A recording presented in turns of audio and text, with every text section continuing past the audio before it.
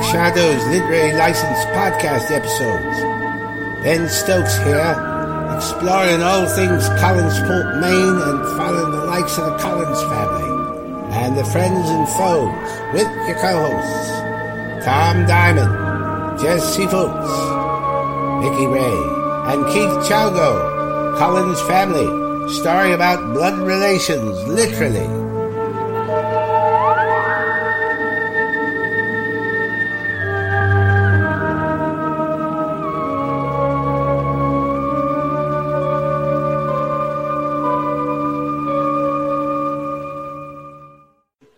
Hello, welcome to Get Your License Podcast, and it's Dark Shadows episode where we're discussing episodes 483 to 505. And let's see who's with us today. We got Tom Diamond. Hello, Tom. Hello, Keith, and hello, everybody. I hope you're all doing well and thriving. Thank you. Hello, Vicky Ray. She's with us today. Hello, everybody. And myself, Keith Shago. Unfortunately, Jesse Fultz isn't with us because he's in uni at the moment taking his classes, so all the best to Jesse. Nah, he went to a toga party, probably. He's hungover again. Well, if he's in a toga party with this weather, he's probably going to have a huge pneumonia if he's not careful. Probably an Animal House fan, yes. So before we get started, let's find out what each of us have been up to. Starting with Vicky, what have you been up to since last time we spoke to you? It's been a couple weeks. Yeah, I know. I missed y'all last week because Texas had a ice storm, snowstorm, whatever you want to call it. The snowbid apocalypse. Texas had a whorehouse in it. It was just a shit show. Had a whorehouse in it. Lord have mercy on our souls. I know. Well, it's not like I could really watch anything because we had rolling blackouts and we had blackouts, you know. It was just a shit sandwich. And we're still dealing with pipes and things like that. But we all made it through because Texas is a tough state. So we're good. But I was trying to catch up on some stuff, but it's hard to watch Netflix and Amazon Prime when power keeps going off. So you get used to it. I had them timed, actually. I knew that in 20 minutes, I had 20 minutes to finish watching something before the next one. It was like clockwork.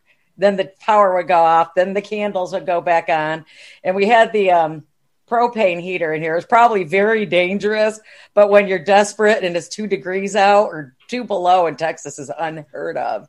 So, you know, but that's what, and dealing with plumbers. And I started watching something about the last few days. I like German history for some reason, but I started watching about this, oh gosh, now his name's eluding me, but it begins with an F. Tom might know it. He was the 27-year-old prosecutor at the Nuremberg trials. And he was just a fascinating human being. He's like 98, 99 years old now. His wife, they're still in love. They hold hands. He's a small little guy. I think Fenton's or something like that. The name, I'll probably butcher it. But it was just really fascinating how they took a sampling of the Nazis as opposed to thousands of them that they should have prosecuted. And it wasn't until they thought Ivan the Terrible, you remember when they were trying to prosecute that guy? He was from Cleveland. He worked in the Ford house up there, making cars. And it was a case of mistaken identity, but he was still a guard, you know. So they did prosecute him in Germany because they sent him back because the United States didn't want him.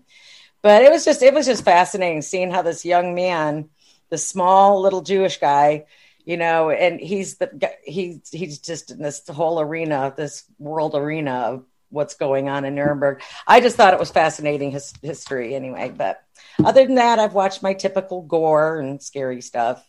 Nothing's changed. I keep waiting for Joe. He's supposed to tip me off on the good stuff, but you know, hear that, Joe? And what about yourself, Tom? What have you been up to? Well, I had the week off from school, so I was resting a bit. I am being week off. Yeah. We got a week off. Take time off? I did when I had COVID. I took a few weeks off. You always need something to regroup. And I'm going forward. I'm getting a job interview for an adjunct prof position in the fall, and I'm just going to get my transcripts over to them. And actually, it's at Stephen F. Austin in Texas. So it's a what? Stephen F. Austin, Vicky, Nacogdoches. Nacogdoches.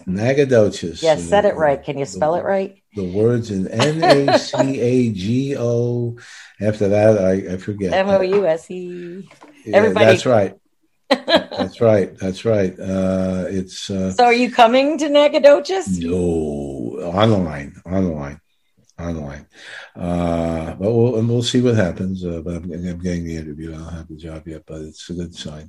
And I'm dabbling, looking for I'd like to get something.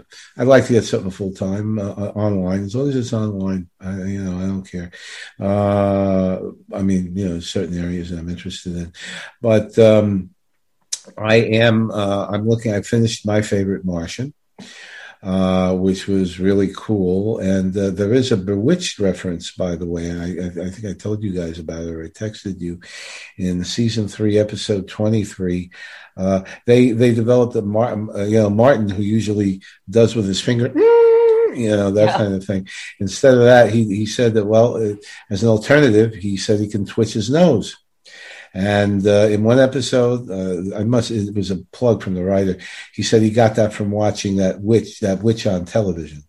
And at the end of the episode, he says, "I owe that witch on television a bouquet of flowers," and he winks at the camera.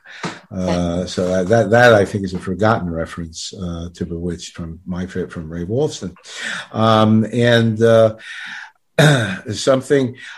Something I was mentioning to you guys, it's going to be starting on Netflix March 26th, a series called The Irregulars, which focuses on the Baker Street Irregulars from Sherlock Holmes, from the 19th century. These were the street urchins that Holmes employed to be his eyes and ears. In cases, this is going to be a mixture of that and horror cases, which was only delved into once in the Sherlock Holmes stories. It was called The Adventure of the Sussex Vampire, which I believe was in the casebook, and it turned out to be yes, and it turned out to be she wasn't a vampire at all, but and the Jeremy Brett series, which Sharon and I are watching now. I didn't see all of them, but BBC did a beautiful job of, or was it Grenada Television? I think they did a beautiful. What is it, Keith? Grenada? ITV over here. ITV. Oh, so it's ITV. They did a beautiful job of recreating the original Doyle short stories. There were 56 short stories and 4 novels. And they did 2 of them. They did Hound of the Baskervilles and Sign of 4. That's like one of my favorite stories, too. And they did, of course, the return. And it was very, very faithful. Lasted 4 seasons. Jeremy Brett unfortunately passed in the 80s due to medical issues. And other people who never heard of him before will remember him from the 1964 My Fair Lady, where he sang, "I have often walked down this street before."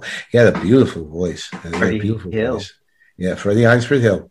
And you saw him in 1964. He really looked like a nice young guy, very handsome. By the 80s, by that time already, but he was perfect. He was perfect as Holmes. So we're doing that now, and there's certain other things that I'm looking at on TV. But all in all, things are going okay. And you nice. Well, I've been working a lot. I'm next week. I start another full-time job. So I'll be doing 2 full-time jobs. Oh God! Talk about biting off more than you can chew. What are you doing? I'm actually doing a thing called RTT, which is Right to Treatment, making sure that the 600 patients that we get referred to us on a weekly basis are fitted in within an 18-week period to make sure that we hit the government guidelines to make sure that they're treated within that 18-week pathway. Yay. So nice and regimented. What a protocol. Yeah. So anyway, anything that made the government happy, got to keep Bojo happy. But besides that, but I have been able to get some time to watch some stuff. I'm really into the Vampire Diaries. I'm so glad you've come to the dark side. I love the Vampire Diaries. I just totally love the Vampire Diaries. I'm sad that I wasn't involved when it first came on, because to be honest, when it first came out around the same time as the Twilight series started. You won't be happy when season rolls around, though. But I really thought it was going to be like that, and I'm pleasantly surprised. I'm really entwined. I come home and I watch like 3 episodes, and then I love it every day. I watch it just because Ian's I'm already into season most 3 of the time, but. And then so I did that, and then I've been watching another show on Amazon Prime, which I highly recommend. It's called The Boarding School Las Cumbres, which is basically a Spanish series, and I would highly recommend it. It's a great series. You can watch it in the American dub, or you can watch it in What's Spanish. It called again? Subtitle. The Boarding School. The Boarding School. And I'm not, without giving too much away, I started watching and go, what's this? I might as well give it a shot. I had to watch the whole series before I went to bed. And unfortunately, I went to bed at 3:00 in the morning, and I had to work the next day. But I loved it. It was fantastic. That was that good. I keep wanting to see the Queen's Gambit, but I just haven't started watching it yet. But everybody keeps talking about it, so I'm a bit worried. I don't know. It's supposed to be good, but I'm afraid that it's going to be, I don't know, a bit funky. Yeah. So, but I'll wait and see how that goes. But other than that, not a lot actually. I've been watching a lot of Spanish TV series and a lot of Spanish movies as well. So right. So what we're going to do now is we're going to cut to the bloopers, and then we'll cut to our synopsis, and we'll be back after that to start our conversations about Dark Shadows.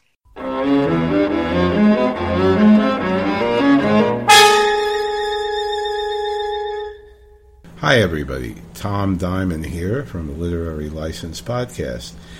Welcome to the latest edition of the Dark Shadows Retrospective, episodes 483 to 505.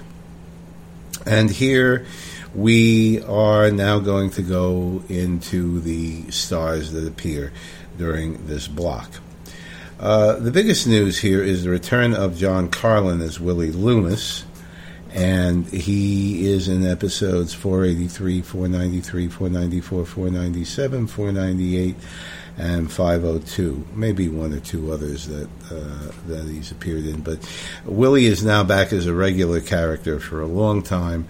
They brought him back from Wyncliffe to be, at first, the amanuensis, so to speak, of Dr. Lang. And that doesn't work out, but he winds up staying on board to care for Adam. And as far as the Adam character is concerned, Robert Rodan, or Robert Tremas, now comes on board as Adam. Literary License Podcast interviewed Robert Rodan a number of months ago, and that is on all the apps and YouTube, etc. Robert appears in episodes 485, 490, 491, 492, 493, 494, 95, 96, 98, and then 500, 1, 2, 3, and 4. And he's going to be on for a while. The return of David Ford as Sam Evans, and that's in episodes 498, 499, and 500. Now, David Ford was last seen as Andre Dupre in the 1795 segment. The story there is that he was, of course, married to Nancy Barrett, who was Carolyn in real life. Got a divorce from her during that period of time, and he had to take some time off, and that's why they wrote the Andre Dupre character out. Well, he is now back as Sam Evans. But they had to deal with a little bit of a problem there. And David Ford, who initially had no problem with his lines, turned out that he was looking at the teleprompter too much, and he relied on that. So they were concerned about that, and they brought him back and put in they put it in the script that the character of Sam Evans would go blind. That would give David Ford an opportunity to read from the teleprompter. And that's what happened there. Next, Ann Davies, who plays Willie's nurse in episode 483. And Ann Davies is a little-known actress known for a part in a movie called Bird Factory Part 2 in 2018. Dwayne Morris appears as the first Adam stand-in during the Dream Curse episode where he portrays the headless monster. Vince O'Brien returns as Sheriff Patterson. You may remember him from the good old days when he portrayed another character in the Laura Collins segment. And then he came back to replace Dana Elcar, who was still missed. You're not going to see Dana Elcar again in this role. Vince O'Brien is in episodes 503 and 505. Addison Powell as Dr. Lang appears in episodes 484, 485, and he's killed off in episode 486. Angelique is using her usual voodoo doll stuff. She didn't intend to kill him, but Clarice Blackburn, who we'll talk about, Mrs. Johnson, interrupts her as she's playing with the doll, and she accidentally uses the pin and skewers the doll with it, and so Addison Powell dies. However, Dr. Lang dies. However, he is, that voiceover of his that's on the tape recorder comes back in numerous episodes. He must have gotten good pay for that in 488, 496, 500, 505, and you're going to see that. You're going to hear his voice along with Mozart's Ein kleine Nacht music quite often. Now, Judith Lowry, who portrays Angelique's withered hands as Angelique starts to become old because of the painting that Sam Evans is touching up. She's in one episode. She has a very interesting history. Judith Lowry was born July 27th, 1890, and died November 29th, 1976 in New York City.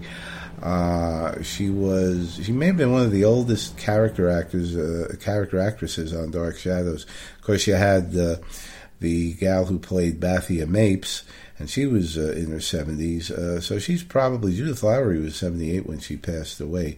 So she was pretty old. She was pretty old in Shadows. Anyway, she has been in the number of movies. 1971 Cold Turkey. She was on the sitcom Phyllis in 1975. She was in the Jackie Gleason Show, in the Anderson Tapes, Trouble with Angels, Valley of the Dolls, Naked City, the movie Husbands, A Miracle Worker with Patty Duke, Kojak, Poppy, Cold Turkey, I think we mentioned that already, and Studio One. Another bit part regarding one of the deputies of Sheriff Patterson in episode 504 was played by Clifford Perlow. Clifford Perlow, who was born November 23rd, 1928 in Ontario, Canada, and he is also credited with a number of roles. He died, by the way, May 2nd, 2019, so he's almost 89 when he died. He was in Magnum Force from 1973, the Paul Newman Hustler from 1961, Blue Thunder from 1983, The Dukes of Hazzard, Love and Bullets, Alice, The Frisco Kid with Gene Wilder, and Corvette Summer, and a couple other movies as well. He had a pretty prolific career. A number of extras should also be mentioned from episode 505. Sheriff Patterson's complement. Angie Brown as a deputy. Tom Murphy as a deputy. James Shannon as a jailer in episode 504. Got a promotion all of a sudden to deputy the next episode. James Shannon, by the way, had been previously on as one of the hanging party regarding Vicky Winters when she was hung in episode 460 back in the 1795 segment. Other than that, a few recurring roles for the cast. The current cast, Roger Davis as Jeff Clark on 484 and a few episodes after that. Jerry Lacey appears in a couple of episodes, 489 and 502 as Tony Peterson. David Hennessy comes back as David Collins. He had been absent throughout the previous block. He was in Boston visiting people, so he comes back for 489, 492, 495, and 497. Clarice Blackburn is Mrs. Johnson. They got some work out of her. 489, 492, 493, 497, and episodes 500. Thayer David is Professor Stokes. Comes back for a couple episodes, 487 among them. Catherine Leigh Scott, episodes 494, 497, and 500. You hear that? That was my cell phone. If you could hear the Dark Shadows music coming out of that as a theme song. That's how much I'm into it. Okay, so sorry about that, guys. Okay, so Joe Crothers comes back as Joe Haskell for a couple of episodes. Nancy Barrett now, after a little bit of an absence, comes back as Carolyn in episode 499, and she's pivotal in the ensuing plot where Adam kidnaps her, and a whole bunch of episodes regarding that. Also resolving the soap opera conflict with Jerry Lacey's Tony Peterson over his being bewitched by Cassandra. Now to the bloopers. The bloopers in these episodes most of them were really insignificant. There aren't as many, thank goodness, as the last block. There were unbelievable amounts of bloopers in that. But there are still a few, and I'm going to go over the major ones if I can. Because there are some bloopers that are so minuscule that I don't know if that's going to keep your interest. But for people who are interested, when I get to it, I am going to put some bloopers that have not been mentioned on YouTube in the comments under that section for people who would really like to know. Anyway, episode 483. Well, this is not really a blooper, but you do see a rare shot of the rear door of the old house as Willie leaves it. Excuse me. Last time I saw a blooper like that was when Joe and Carolyn were still together, and these were black and white episodes. In any event, in episode 484, you have the usual mic boom in the old house ceiling and on the old house wall and the Klieg lights in the ceiling. Now, when Eric Lang is talking to Jeff Clark and says, "What was it, Joe?" That I think is definitely a blooper. Notice when the experiment is being conducted and both Frid and Robert Rodan as Adam is on the table, they really can't sit still. Frid is supposed to be unconscious, but you can see him blinking his eyes. Now, he could have been dreaming. This could have been REM movement, if we want to explain that away. Now, but Robert Rodan is supposedly dead, and you can see his chest expanding and contracting as he's breathing. And you can also see his throat muscles twitching. So unless Julia's got a cattle prod to him, and that's in episode 485, that's a dead giveaway. In 486, well, when they set up the tape recorder, which plays Mozart and then the voiceover of Addison Powell, in episode 486, when the tape recorder is on record, the reels don't move. which is interesting. And in another episode, you will see the tape recorder. Yes, those reels move, but there's no tape in the needle threads. So basically, what you do, what you see is you have tape in the reels, but you don't see them moving through the tape recorder. Okay, in episode 486, Julia once again, who should be arrested for gross negligence and incompetence, gives an injection with no liquid in the syringe. So essentially, she's giving Adam an injection with air. In episode 488, you hear a squeaky chair. I have a squeaky chair, so you might hear mine while we're talking. And I can't tell for sure, but it sounded like somebody burped. So watch out for that, or just pass it through. Notice also that when you hear the voiceovers for the dream curse riddle through sight and sound and faceless terror, through endless corridors of trial and error, ahead of blazing light does burn, and one door leads to the point of return.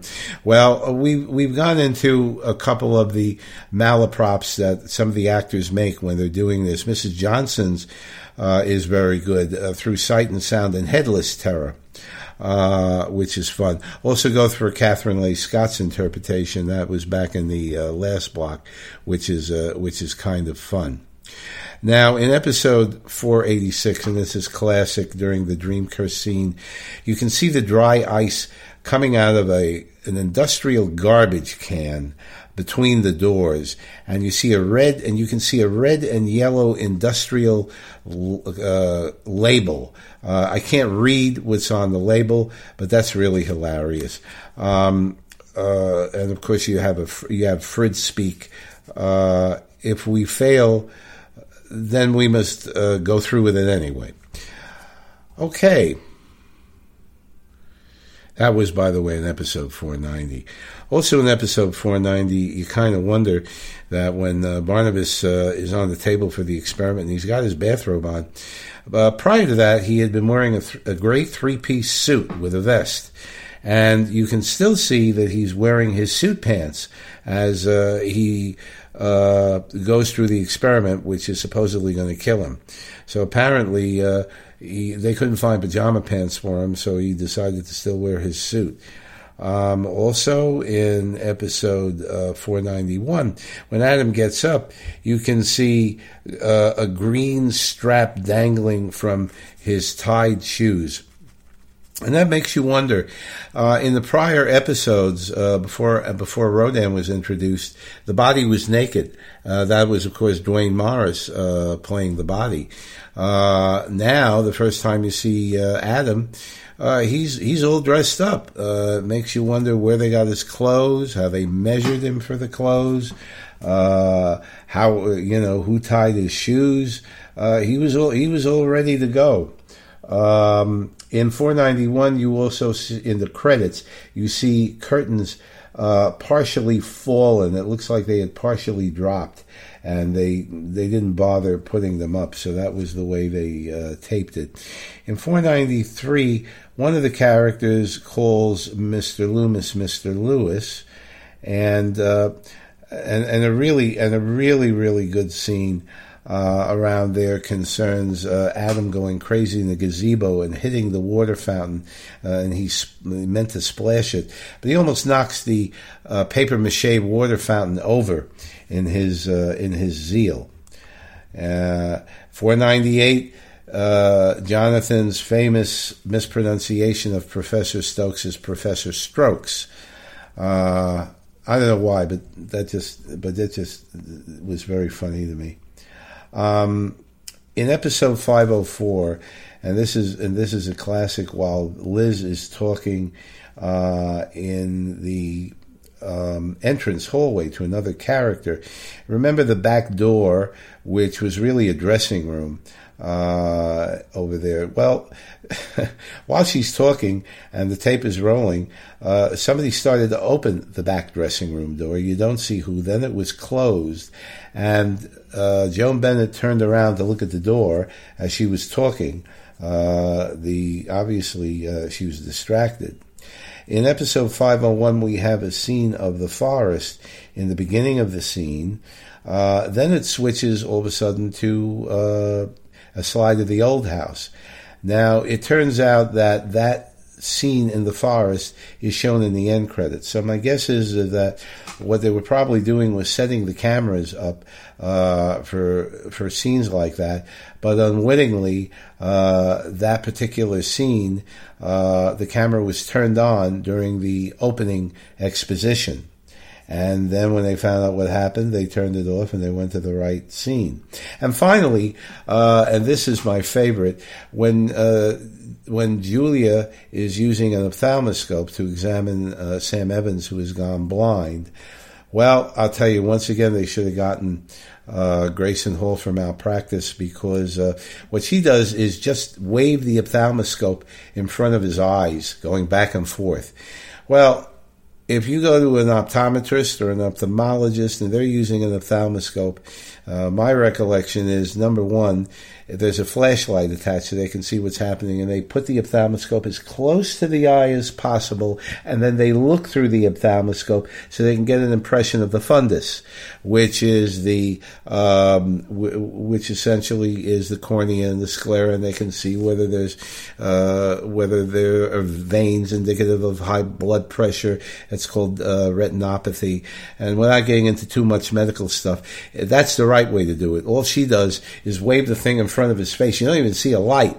And then she comes up with a diagnosis that he has a damaged optic nerve. You should lose your license, Julia. And with that, that's an example of some of the bloopers. And we thank you for listening. And now let's get back to the show.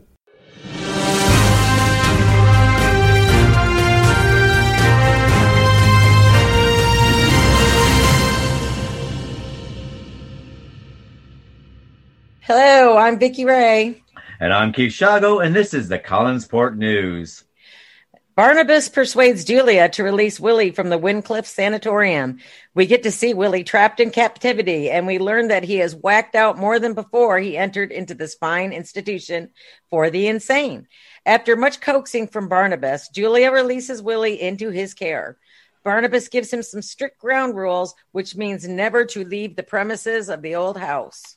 As soon as Barnabas' back is turned, Willie makes a house call to Maggie, who is freaking out left, right, and center until Forthright Joe knocks, causing Willie to run off and Maggie to be confronted into Joe's loving arms. Before Willie departs, he gives Maggie Josette's earrings, which is what we call foreshadowing for things yet to come. Meanwhile, Dr. Lang is having dreams during which he sees a headless creature laughing at him. How is a headless creature with no head, vocal cords, or mouth can laugh is anybody's guess, but yet this is Collinsport, Maine, and anything can happen. Dr. Lang awakens and decides that starting the experiment is the best way to shake off a nightmare, and the festivities begin. As things get off to a dramatic start with whistles and bells, Lang becomes ill and looks like he is suffering a stroke, heart attack, or really hard to tell, but he may just be choking on the scenery. As Barnabas and Julia leave the room, Lang, before taking his last breath, leaves a message on the tape recording that includes his favorite album, Hooked on Classics. It is a warning about the experiment. Julia starts having the dream curse and goes into a state of panic about it.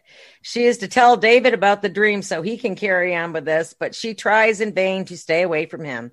She ducks and dives David, and the best way to do this is by diving back into Dr. Lang's experiment to keep Barnabas human. Before she begins, though, she's off to see Professor Stokes about the dream curses. What better way to ease your mind about something crazy is to talk to the new blood in town. He explains the dream curse and what it does. Stokes states he will make some inquiries on how to stop it, and Julia is off to do her experiment and study the Lang notes. Cassandra compels Tony Peterson for a quickie, and meanwhile, a talk by the fountain outside the double doors of Collinswood. David is outside and stumbles across those two as Cassandra schemes. David runs inside, and of course, Cassandra figures out why David is acting squirrely and causes him to be speechless, causing them all to be concerned about this. Of course, when David runs off to tell his father, it has got to be good because they normally don't talk about going out or playing ball or doing father-son things. You would think that they would have welcomed the peace of David's incisive questioning, but I guess they will miss his voice. Anyway, Julia nervously starts the experiment. Barnabas ends up not feeling the best and looks like it has failed. Adam comes alive and he cannot speak and behaves like a toddler, creating a problem for them. As what do you do with a giant with the mind of a 2-year-old, and where do you keep him? Julia shares the dream with David, who has the dream curse. David now has to tell Mrs. Johnson.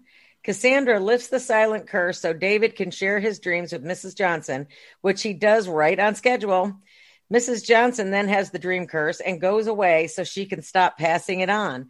Does anyone know what happened to that useless son of hers? Where is he? Anyway, Mrs. Johnson, hating to be away from the house for too long, returns to keep the dream curse very much alive. Adam runs away, but Barnabas catches up with him and finds the best way to keep tabs on him is to chain him up in the basement of the old house, which he does, and uses Willie, a sadistic manservant, to torture Adam at every opportunity. As music stews a savage beast, they let Adam have Dr. Lang's reel-to-wheel, and it seems Adam is a lover of Hooked on Classics album as much as Lang. He taps his foot, bobs his head up and down, and everyone leaves him in peace. Dr. Lang's warning booms out of the recording, making Adam upset that someone has disrupted his copyright-free classic music recording. Willie returns and torments Adam through his hammy acting, and Adam escapes so he can recreate scenes from the Universal film Frankenstein without the blind man. But wait, it's only a matter of time before this happens. We do get the Frankenstein meets child moment with David stepping into the shoes of the little girl role. Adam tries to befriend David, but through misunderstanding, David hurts his leg and limps about. Meanwhile, the people of Collinsport find out that there's a mentally challenged giant running the property, and they go on a manhunt, which includes Roger with gun in hand. They find David and Adam. Roger orders David to walk towards him, and sometimes limping and sometimes walking, David makes his way to Roger, and Roger in turn shoots at Adam. Barnabas tells Roger he doesn't understand this sort of cruelty, and lets Roger know all about it. Adam runs back to the old house and gets patched up by a frightened Julia. It is apparent that Adam doesn't think too much about Julia or her mothering skills. While she is dabbing his wounds with alcohol and causing pain to Adam to make him well, he gurgles out the name of Barnabas. It seems Adam can struggle out 3-syllable names better than 1-syllable names. Who would have thought? Maggie wears the earrings that Willie gave her, which causes her to go to the old house in a trance like a stupor. Willie goes all leery at her, which is a bit uncomfortable, but they have a conversation and Maggie goes off on her way towards home. Not really sure what this is supposed to mean or slightly, but we have it in here anyway. Barnabas is visiting Sam, commissioning him to do the pig picture of Angelique, which Sam will do as he probably needs the money. Barnabas will give him extra money if he will use harsh brushes and hard strokes. Not sure how to comment on this, but we do know that Sam goes all S&M all over Angelique's face, causing her to age in real life. Angelique shows up in Sam's house in a cowl and looking like the evil stepmother selling apples to Snow White. She tells Sam she wants the picture, and Sam tells her that it is Barnabas and she cannot have it. She leaves and causes him to go blind, and then as he's fumbling around in his new sightless entity, she comes in and swipes the portrait. Next time we see her, she is back to her old self, and I guess we can assume that there is another artist in town that works in oils. Sadistic Willie is tormenting Adam yet once again, and he goes running off and attacks Barnabas. As Barnabas is now on the receiving end, he finally realizes that Adam is too dangerous and must be destroyed. Adam has other ideas and sees Carolyn and decides to pick her up and use her as Fay Ray to his King Kong and run around with her in his arms. After running around, he finally sets her down and decides that she is feeling fear and tries to calm her down, which really does little to no good. While all this is going on, Willie has a nap and has the dream curse so he can get his take on his overacting skills. I know. I mean, if you put clips together, everybody's dream curse so far, we would have a library on how to overact during a faux scary moment. The best is yet to come because Willie wakes up wide-eyed and more off-hinged than before, which Julia decides that her Christmas tree medallion can be used to hypnotize Willie to forget that he had the dream. Yes, the old chestnut is being used again. The ugly medallion, Julia hypnotizing scheme because it worked so well for everybody in the past. Adam is finally captured and sent to jail to look after by the bumbling police officers of Collinsport. Elizabeth puts 2 and 2 together and realizes that Willie and Barnabas know more than what they are telling. Adam escapes and goes after Carolyn like a dog in heat and finds her and carries her about the grounds again. Comes across Willie, puts down and knocks Willie out, which I have to say I was a bit on board with, and then picks Carolyn up again and goes out for a wander. Elizabeth and the police come across Willie. Willie calls Adam by his name and says that he doesn't know him, but yet he knows his name. Elizabeth is not impressed with Willie's horrible lying. Back to Adam and Carolyn. He places Carolyn down on the edge of Widow's Hill with her slippery Mary Jane's on, and she, of course, slides down the cliff with Adam catching her. He saves her life, considering that he's the one who placed her on the loose rock to begin with. The sheriff and Barnabas run up. Adam sees them, and he leaps off of Widow's Hill to his intimate death with the words of Dr. Lang's voice over the picturesque waves of Collinswood as they hit the rocks. And that brings us end to the Collinsport News. I'm Keith Shago. And I'm Vicki Ray, and I wish you all a good night.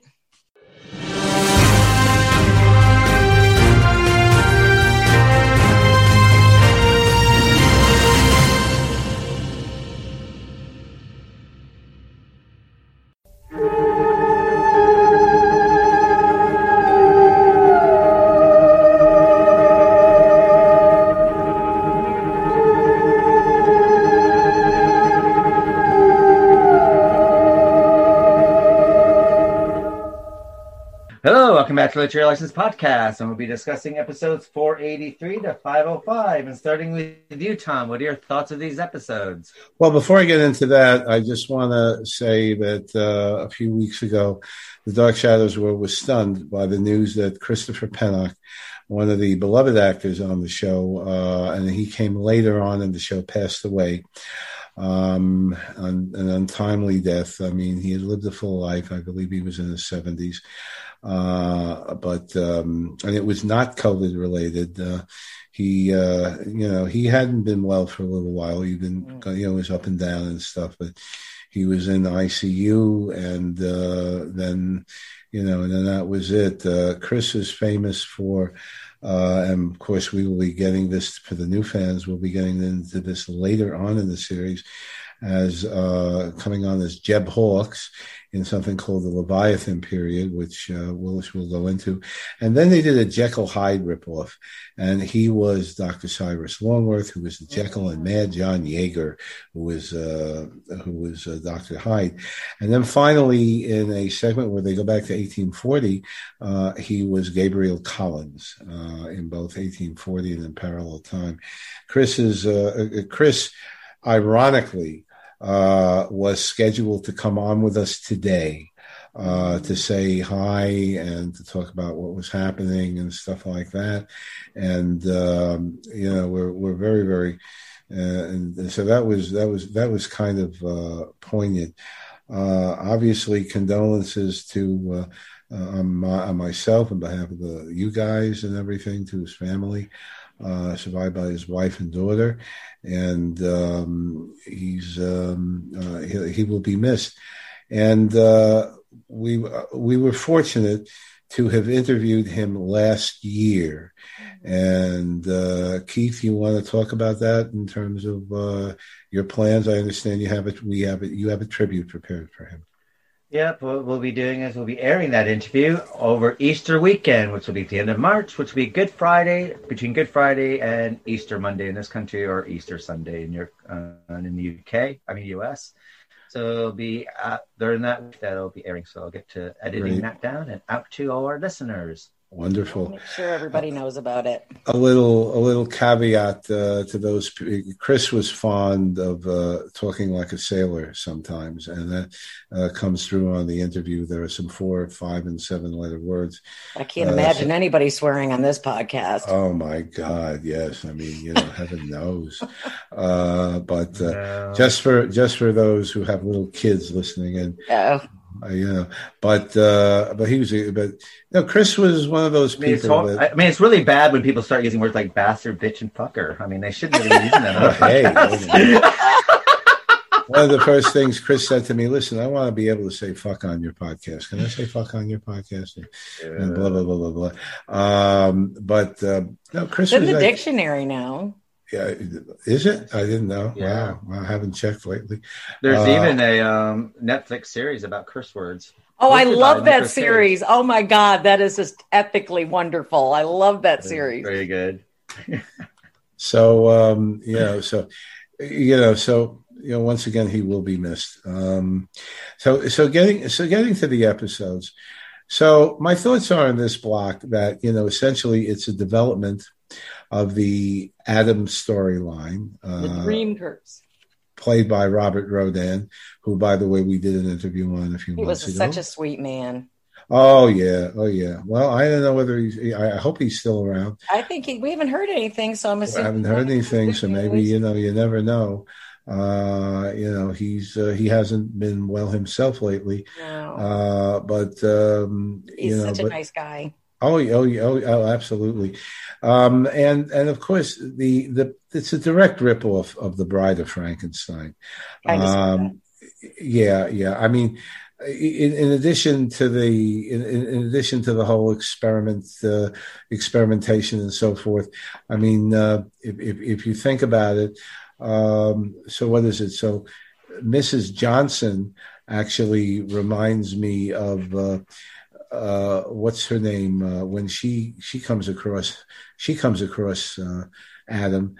She reminds me of the what was her name? Una Merkel, the one who played the crazy old lady in The Bride of Frankenstein. God, I forgot about that. Yeah. When she sees.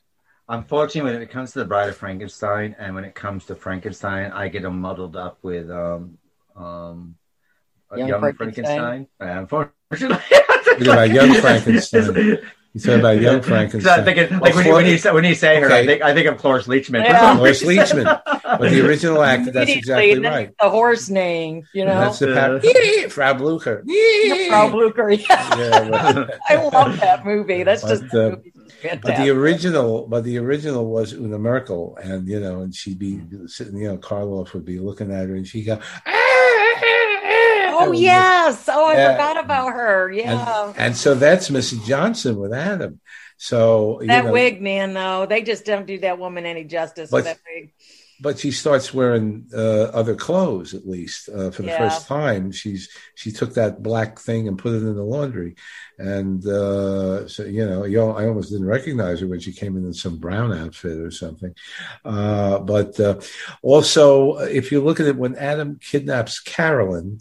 Before he pushes her off the cliff. Before. Well, no, he didn't push her. He actually saved her life. And then he threw himself off the cliff. Let's be honest. He put her down on some rocks that weren't very secure. Stable. And she's bouncing on her yellowed Mary Janes on her toes.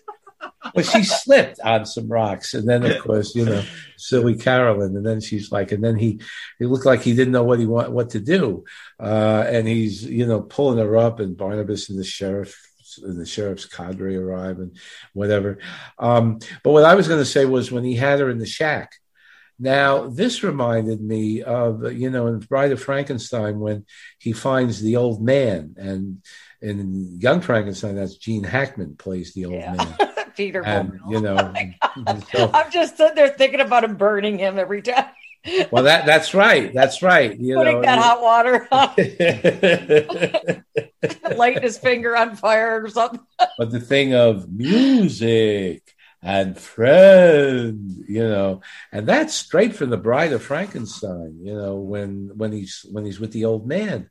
When Karloff is with the old man plays the violin, and Karloff's going, that kind of thing. And then, what was it? And then we got David playing the little girl part, didn't he? Where he meets the little girl. Yes. But he didn't try to float David like a flower, though. He didn't do that one. Maybe next time. The original scene in the Bride in Frankenstein, the original scene had the kid drowning. And they took that out. They cut that out because so many people were offended by that. It was years. I saw it. I didn't see it was cut out. Was it cut out originally in the beginning? It was cut out originally. For many years, it was cut out. I did not know that. Yeah, and then they put it back in. I think they reinstated it now. Yeah, I think it's reinstated now. Yeah, they put it back in years and years later. That's my favorite part. Yeah, but so that's an example, and you're Young Frankenstein, right, where he puts her on the seesaw, and he sits on the seesaw, and she goes flying off. Jettisons her.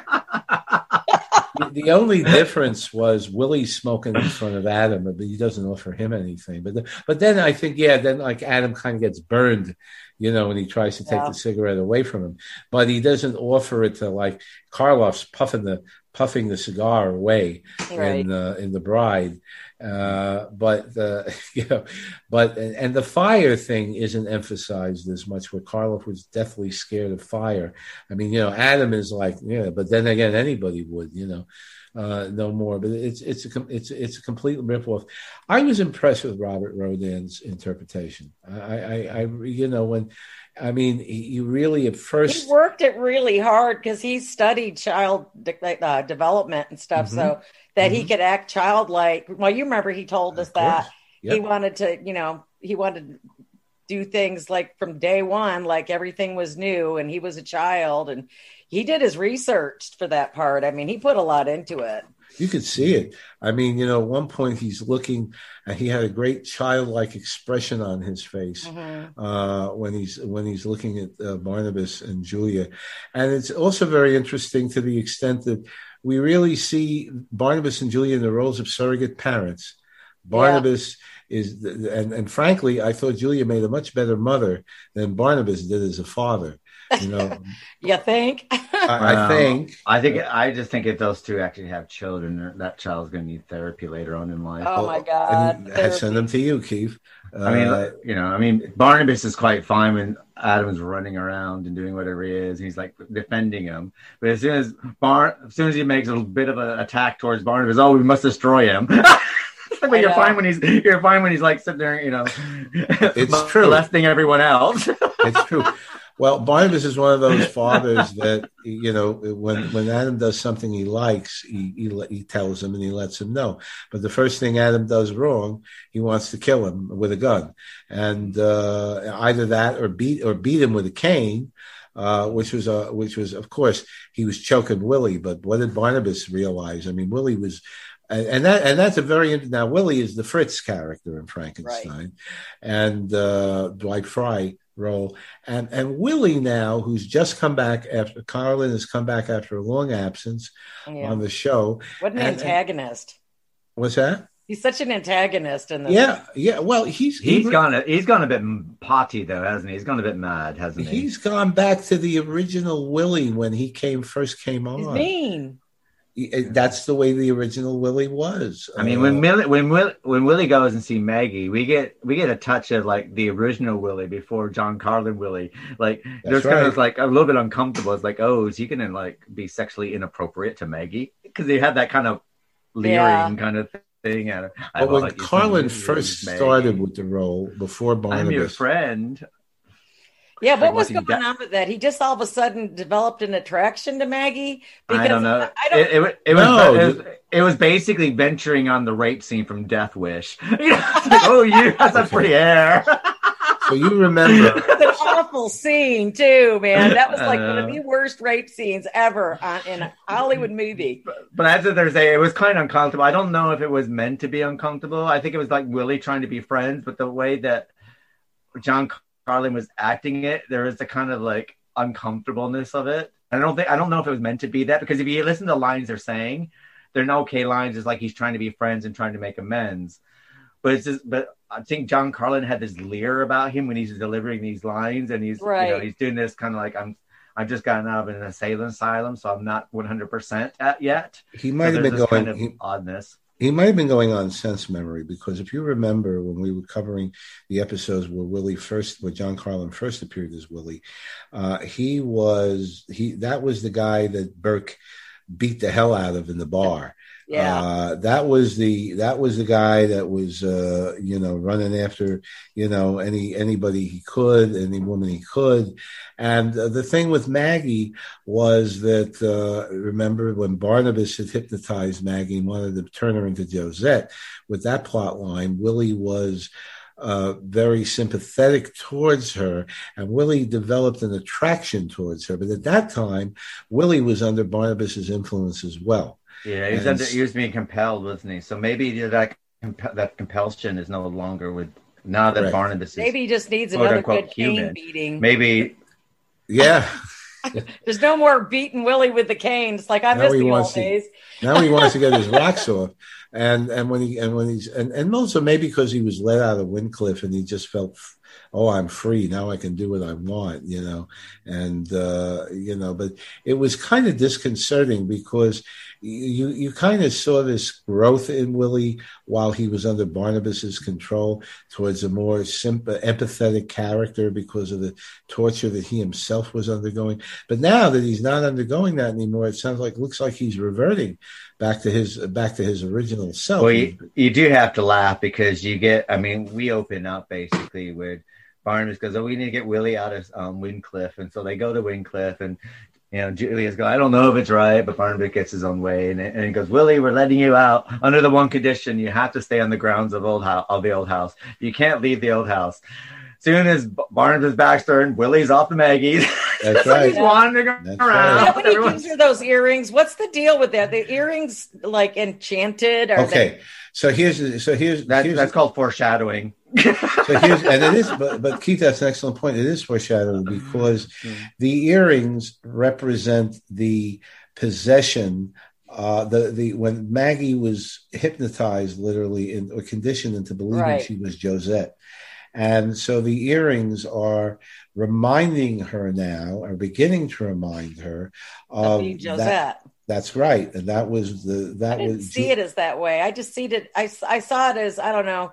Maybe they were kind of enchanted or something, or but I guess she doesn't really remember Barnabas still and all the stuff that he did. Maybe it's because the thing is, you can tell that they're going in that direction because that's right. When because what you have, he gives her the earrings. You're not quite sure the Josette's. You know that he's stolen them from Barnabas, of course. Well, it's Josette's jewelry that he took it from. Yeah, but we make that assumption. Then we get Barnabas and with Adam, and then Barnabas is going through Josette's jewelry for some reason, which is an Adam's cell. Adam like shiny things. Yeah.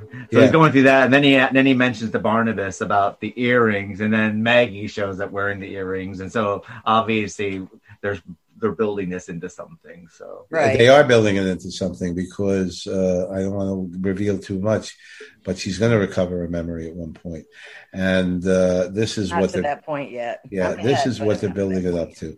So, but at this point. It's enough for that she now remembers that Willie tried to help her rather than harm her when he showed up that night and he was shot. And so as far as Maggie's concerned, she's lost the fear and the animosity that she had, but try telling that to Joe. Joe's jealous as hell. And he's just, and it shows you Joe has an insecure side that we've never seen before, because he thinks that she's attracted to money, and money that he doesn't have. Yeah. And so this adds. Yeah, but he had that problem with Carolyn as well, though, didn't he? Yeah. Yeah. Oh, yeah. So it is so obviously. I guess it's good that they're carrying the part of Joe forward and keeping his faith, because let's face it, Dark Shadows has a habit of forgetting little story things like this. And it's like all of a sudden the character comes back after being not on for a while, and they got a brand new personality. So it's quite good that they're trying to go back to the beginning and keep it going forward. I think that's a good point. And the difference though with Carolyn and Joe, despite the fact that he was uncomfortable, he still wanted to make it work. With Carol, and he was very besotted with her, and he was going to take that promotion and work his way up until he got enough money to buy the boat, that kind of thing. Does he ever get his boat? I'm afraid not. Yeah. But he's in fact the job isn't even mentioned anymore with Maggie. No. The cannery, you never hear anything about the cannery anymore. Nope. Or about the Collins family business. Nope. I've noticed. Well, I think that once Barnabas came on the screen and once Bert got killed off, then we started. Now we're just firmly into supernatural Collinsport, right? Absolutely, and normal lives. Absolutely. I mean, I think the problem with Maggie basically is, there's not a problem with Maggie, but Maggie is always going to be the bridesmaid and not the bride kind of thing. Yeah. There's, she's like everyone's best friend, isn't she? And for me and her and Joe, it's like he had this kind of sex appeal, but now you kind of, it's almost, they've been friend zoned with each other, and in this block anyway. I don't know, what happened next block, but it's kind of like the romance and the tenderness they had with each other. It's almost like something's happened in their relationship where they're now friend zoning each other. Yeah, they kind of sort of have. Yeah, there's no longer that, let's sit and let's cuddle together, or let's go spend time together or something. Well, I think Joe just bursts in, go da da da da da da da. He bursts out, and so you don't have any of those tender moments between the two of them, or even going. I am assuming, because of the old house and other sets that they've been building, that I think the diner's gone, because they haven't been to the diner in a long time. I know, that's a good point. I didn't even think of that. And Maggie hasn't been at work for a long time. There's going to be a reference to that one more time. Keeps happening to Sam, Oh, and then that, of course, is the other thing, So now David Ford comes back, and he's over his divorce not over, because he got divorced from Nancy Barrett, and took his rest. Took it really hard, didn't he? He gained a lot of weight, unfortunately. You could see when he comes back. But the bottom line was he developed a problem. He was looking at the teleprompter too much, and he was pissing them all off. So they took him back, but they deliberately decided to make him blind so that he always could read the teleprompter. And what you're going to see those later, glasses. That's right. So he could read the teleprompter. I know. And I just can't stop laughing, man. Every time I see them. Well, I have to sit there and say though that when we get the I always call it the pig picture of Angelique, because that picture is god awful. I don't know who painted it. But, I didn't think it was that bad. Oh, Laura! I'm sorry, but Laura Parker is a beautiful woman, and that picture makes her look like Angelique got mixed with Miss Piggy. So I call it the pig picture of Angelique, because it's not a nice portrait. But anyway. Well, here they're experimenting with Dorian Gray. And you're going to see that in another plot much later. We don't want to talk about it for the new fans, when they really go heavy on the Dorian Gray steel. But here they're experimenting with it for the first time. And that gives them a chance to use Jerry Lacey a little bit. With the soap opera nonsense, and David, of course, sees the two of them kissing, and threatens to tell everybody. Yeah, and Angelique strikes him mute. Yeah, you got a whole but he gets his voice all of a sudden when he needs to tell the dream curse to. Well, because Mrs. Johnson, what happened to her son during this? He was there. Her son disappeared. The son's living there, but we haven't seen him since. They make a brief reference to him in one of the episodes, saying he's living there. That's about it. Yeah, he's living there. And then she goes off. She goes off because she's going to go on. She's going to go away. That way she can't carry on with the dream curse. So she goes off, and of course, she doesn't take her son with her because she magically comes back, doesn't she? Because she can't bear it any further, and she needs to share the curse. Yeah, forward. But it's like, first of all, where did she go, and how come she left her son at home? It's like, do they? It's like, here, you take care of my son. I'm going on holiday. Refresh my memory. Okay, was she supposed to tell David the dream curse? Yes. Okay. Yes. And she and that's some really nice acting by Clarice Blackburn. Mm-hmm. You really, to me, you really get to see how fond she is of the kid. Yeah. So much so that when he finally falls asleep, she's sitting in the chair because she wants to watch him. She feels so guilty that she had to tell him. Of course, Julia, who Julia, who did not want, felt she had to tell the next person, although Barnabas tried his best to talk her out of it, and Julia says, "I can't work on the experiment if I don't say anything." And then Julia goes ahead. Ultimate hypocrisy. Tries to prevent Mrs. Johnson from talking. Tries to prevent Willie from talking, while she herself couldn't wait to talk and wouldn't listen to Barnabas. But Mrs. Johnson, you really see this. She feels guilt-ridden at the idea that she's going to tell little David, and that David is going to go through this horrible nightmare experience because of her. So she's really grown really fond of the kid, and that scene where she's there for him. She's there for him, and then after he wakes up, he runs and hugs her. I thought that was very tender. Yeah. Mm.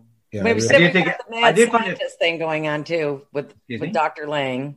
Oh, thank you for mentioning that. Yeah, that now they kill him off with this, and of course, no more overacting. How did he die though? Did he die from a heart attack, or did he die from a stroke? It was, or was he choking on the scenery? Probably all three. Angelique was squeezing his heart, wasn't she? Angelique was doing her voodoo doll act. Yeah. And she was sticking pins in him. And she says, "Now, just a little now, just so you can," I mean, she really is sadist. "Just a little now so you can feel a little pain. And then you'll feel a little more." And then he's like, oh, and Julia he was over. He's a ham. I know Keith loved him. But he was such a I love him. I love him. I just thought he was overzealous. I thought he was funny. He was an he was overacting. But I think the reason why I love him, I think that if you're not familiar with the old Universal horror, and about mad scientist, I think that you'd find him like overbearing and stuff like this. But because I think I would like to think that the reason why he was acting that way is because it's an ode to that. Because we have seen him in roles, we've seen him in roles of like that before, and he never overacted like that. I agree with you. I mean, this was an homage, and that's what I loved about it. Well, it was like a descent into madness, though, because he was okay when he was treating people, and then all of a sudden, well, you would hope so. But then he just started going down that road, Yeah. Well, he found he found his. But the bottom line is that she was doing the pins, and Mrs. Johnson interrupted her. Yeah. And because about something totally trivial, and it startled her, and she had the pin, and she stuck it right through the doll. Yeah. And that was when he gave his. What happened to the medallion? Did Stokes take it back? No. Well, what's his name? Tony Barnabas? Peterson got it for her from. Okay, that's right. Because they gave it back to him. So Lang was not protected. If he had that medallion, he would have been fine. I mean, I'm quite impressed that Lang had Hooked on Classics on Reel to Reel. I love it. That was one of my first exposures to classical music, by the way. Hooked on Classics. Tchaikovsky's Ein kleine Nacht music. But he's got that one video. Does anybody ever hear, other than Adam, hear that? What's going on that? Yeah, eventually, yes. Eventually, yes. Eventually, I still don't understand how he was supposed to save Barnabas being alive. It doesn't really make any sense to me. Well, no. In other words, the thing is that if both of them, Barnabas originally was supposed to, his whole life force was supposed to have been transferred to Adam, but Lang was talking about the possibility that might not totally happen, and that part of the life force would be transferred. Therefore, they would both be alive. And because they were both alive, Barnabas's affliction was now drained into Adam without Adam experiencing himself. Yeah. So as long it's a bit like think of it as I guess if you think of it in medical terms, think it about like the way that you would cleanse blood. Yeah. So you would need that Barnabas interversion before it goes back in. So Adam's like the blood cleanser sort of thing. So basically the blood is going from Barnabas into Adam and then going back into Barnabas. So if something happens, the thing that cleanses the blood goes bad. Yeah. Of course, that sets up a nice... kind of the same kind of thing, but with... I kind of miss the old days where Barnabas has the crazy eyebrow thing and he's got the dirty old man thing going on. I do. I have to sit there and say I do like Barnabas's suits when he's wearing modern suits. I like the way I like the cut of them. They suit him very well. He is sharp. Although now he's wearing this gray 3-piece suit with a vest, and then when Barnabas gets on the bed with Adam, he's got his bathrobe, but he's still wearing his gray suit pants. So he decided, well, they didn't have pajamas for him, so let him continue to wear his gray suit pants. Yeah, but doesn't he wear a suit in his coffin anyway? You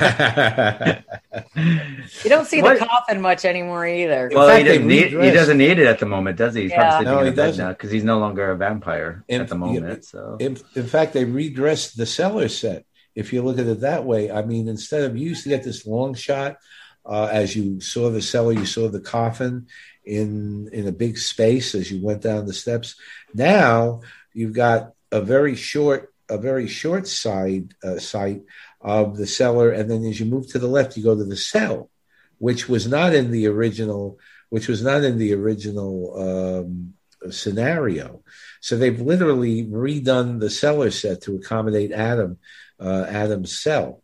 They did have that cell before, but they had it in a more, it was like in an alcove, so to speak. Right. You had to walk so he's supposed to be in the same cell that Maggie was in. Yep. Is that supposed to be basically, yeah. Yep. Why That's do you have a what cell it in your looked like to basement? Let's see. It's like I want a man cave over here and I want a cell over here. Why would you put a cell in your basement? I can't remember. Were those jewels always in that room? Because remember Josette, not Josette, but Maggie escaped behind a brick wall that one time. It's a good question.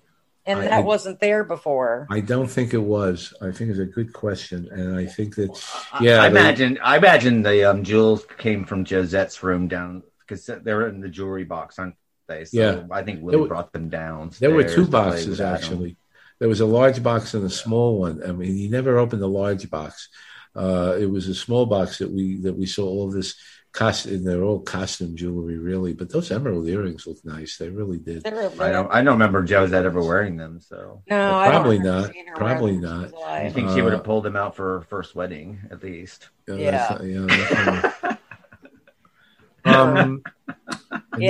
of course the Dream Curse.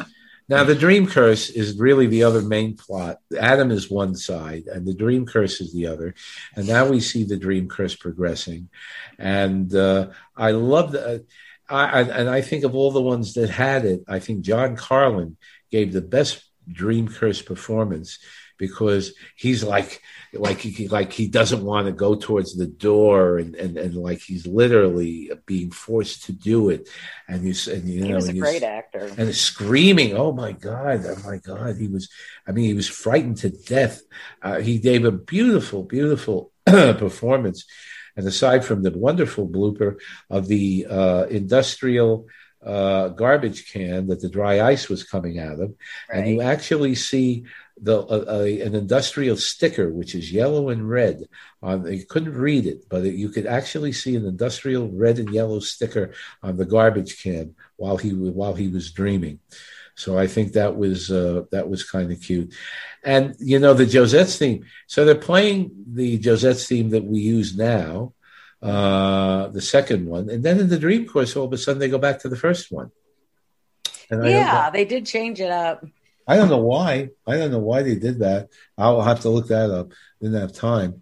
But I don't know. Maybe it was a copyright issue. So technically, when they're doing this Dream Curse, and I know this, this is going to sound stupid because you can see the skeleton's got the. You can tell it's a medical skeleton. You can tell it's a medical skeleton. It's got the thing here, Mm-hmm. But is the skeleton supposed to be Josette in the bridal? Yeah. I think they're all actually. She's been bleached. Yes. I think they're actually. all... The worst thing about it is it's actually a male skeleton that they're using as well. Oh, really? Wonderful. That's great. By the pelvic bone. That's great. That's I wasn't looking at the pelvic. Maybe that was Ben's skeleton. That was. I mean, I have to sit there and say that I think if anyone's out there, I would love to have someone make a collage of all the Dream Curses, like from like the first person, and then then slice together the next one all the way until we get to the end of this whole Dream Curse thing, because it is kind of TED talk about hammy acting, because John Carlin does a good job on it, but it's almost like, okay, let's do this hammy acting. Okay, your turn. And I mean, we do get the whole cast doing this dream curse by the end, by the time we get to the end of it. Yes. But it is like, and but each one's like trying to outdo the other one to be a bit more hammier with it. Well, you must have loved it when Lang had the dream. You must have loved that, because that was his real time to shine. Because we've had four, 5 of them now, haven't we? 5 or 6 of the characters. 5 or 6. 5, at least 5.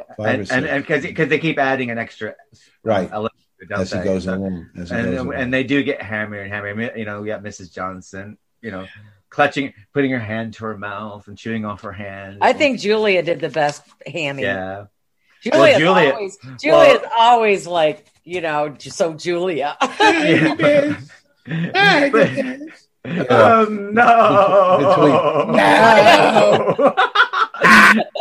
And then afterwards we get Julia does Lady Macbeth, and she's gonna be clutching your pearls and washing your hands. I can't. What I found interesting, and of course I've watched this I've watched the whole series a few times, but what I found interesting this time, and I never realized it before, was that all these figures behind doors, they're all representations of different types of death, or how either before or after you die. So you have the skull, which is death, and that's after you die, and the skeleton. And then you have the guillotine, which is... what's with the guillotine? Why choose that? I think it was laying around. Probably.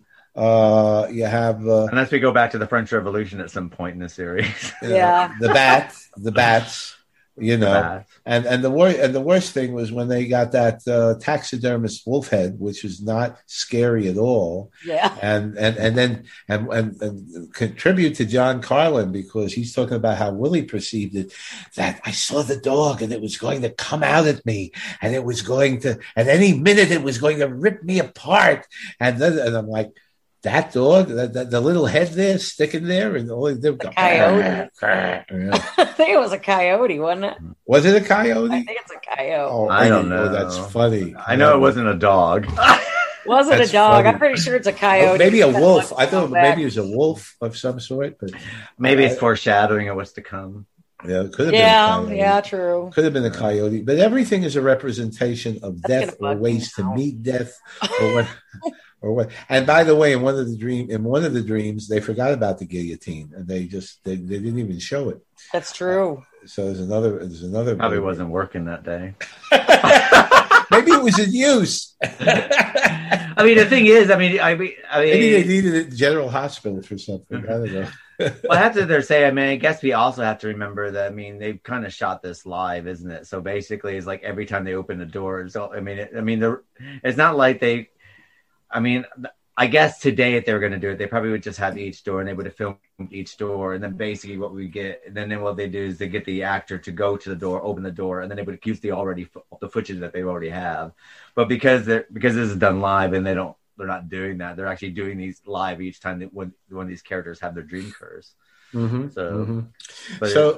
It is fun. It is, and so you see a progression of that.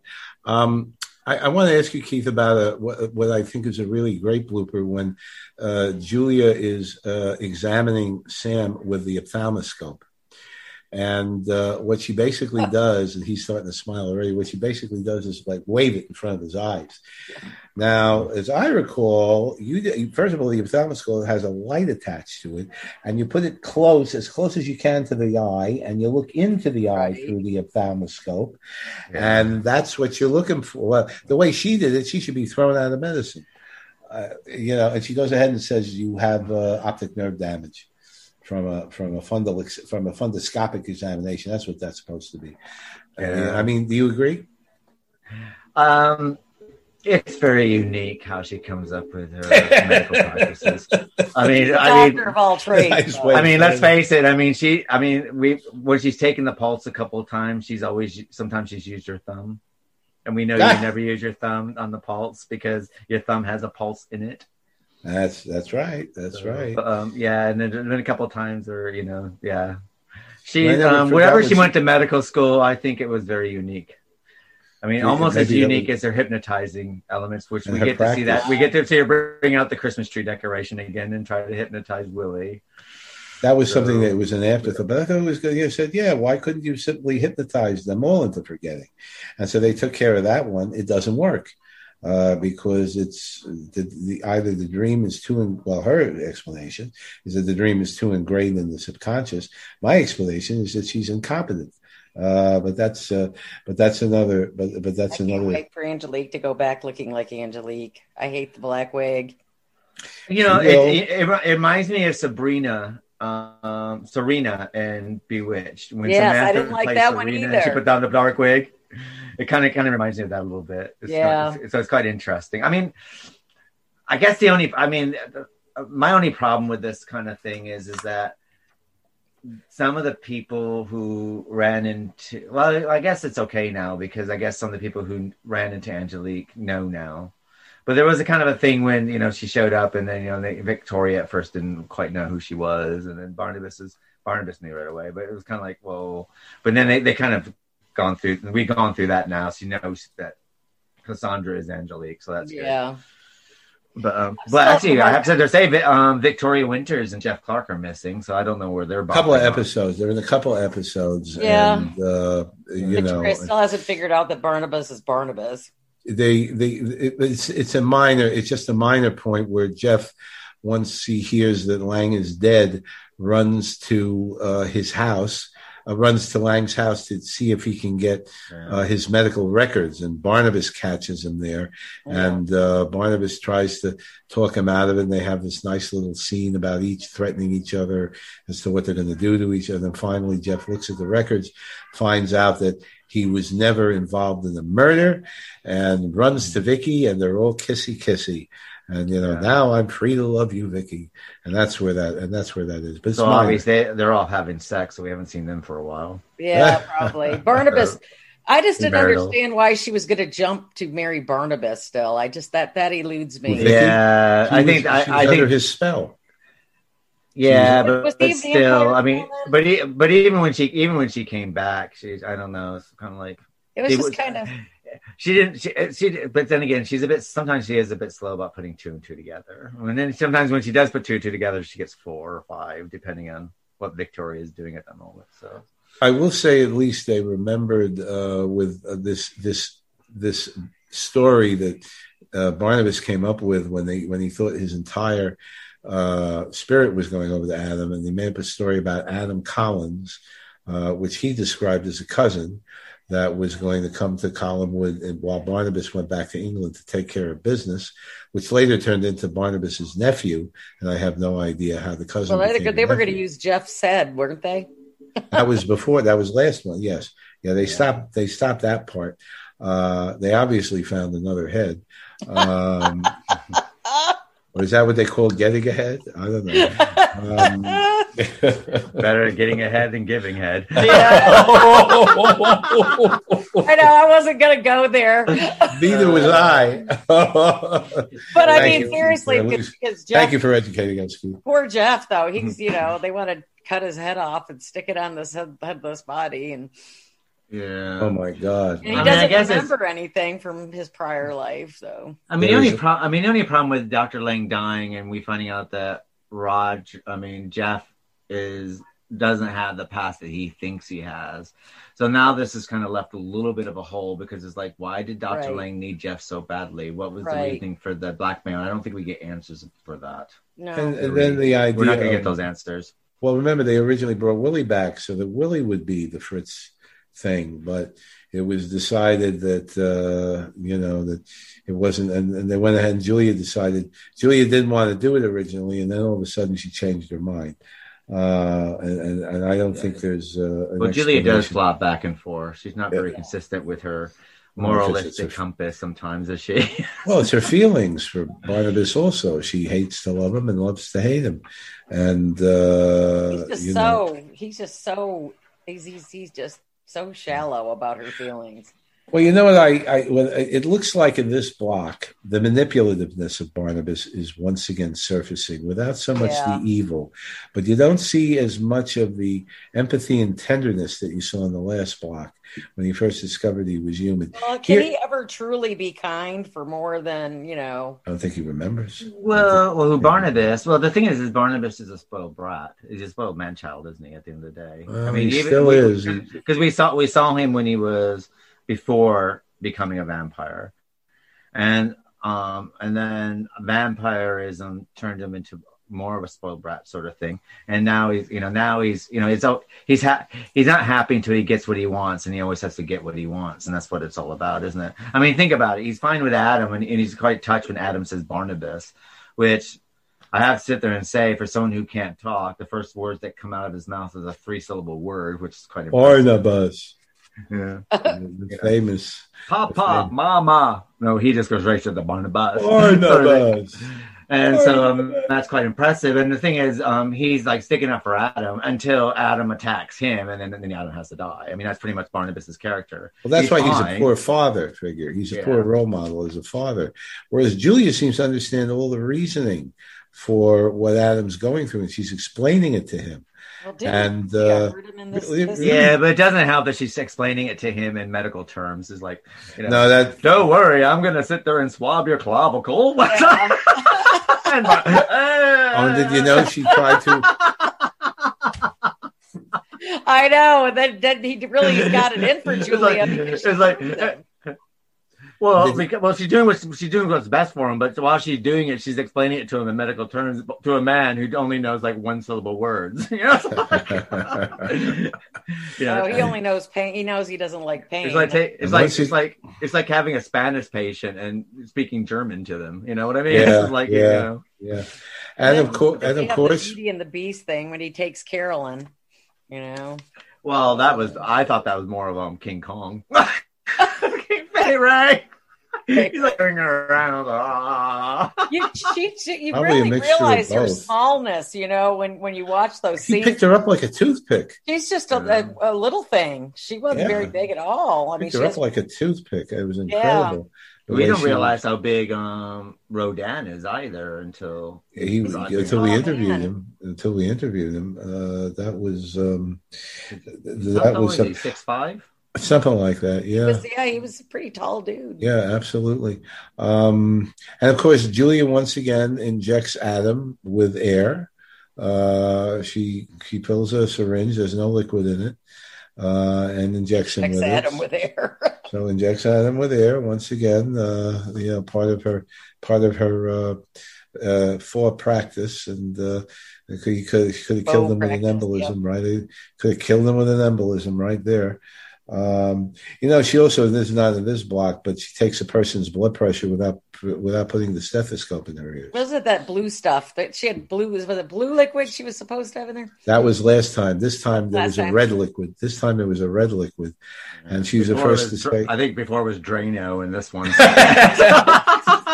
I don't know, but Dr. Lang's lab started looking like Dexter's laboratory after a while with all the gizmos and everything else, That's what I kept thinking of as Dexter's laboratory. Of course, you have the famous scene with Willie with the chicken in this block with offering the chicken drumstick to Adam. And was that in this block? That's the one. Yep, that's in this block. Oh my God, the drumstick. That's one of the questions I was going to have. Why is Willie tormenting Adam? Is it because he's jealous of Adam, or he's just got pissed off at him? I can't remember why either. I'm trying to remember also, but he didn't take to Willie at all, though. Willie's resentful of having to keep an eye on him too. In general, that's one thing, and I also think maybe that he became envious of the attention that Barnabas was giving to Adam. And acted out and took it out on him. And Willie does have some kind of weird infatuation with Barnabas, doesn't he? But it's also, is what happens. Some of his father-son situation. Stockholm syndrome. Maybe an alter ego kind of thing. But the Stockholm syndrome is absent here. Now, I think what you have is more of a rebellious kid.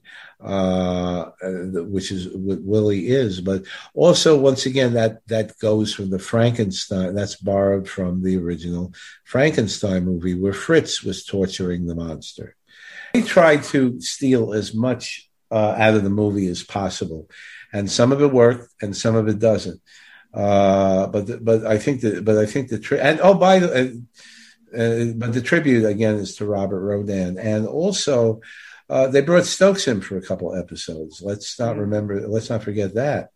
They brought Professor Stokes in for a couple of episodes, and that was where Julia seeks out his advice. And he's super highly intelligent. He's not the old Ben, of Friar. I have to sit there and say it's quite handy that when this stuff starts happening, that someone comes to town and knows everything about it. Stokes is the one that tells everything. Stokes is the one that tells Julia what the dream curse is and what it can mean, and it results in sudden death. And then, of course, Barnabas puts two and two together and says, "Oh, that's my death he's talking about." They're quite fortunate in Collinsport, because anytime anything happens, they do get people that kind of move into the area that know what they're talking about.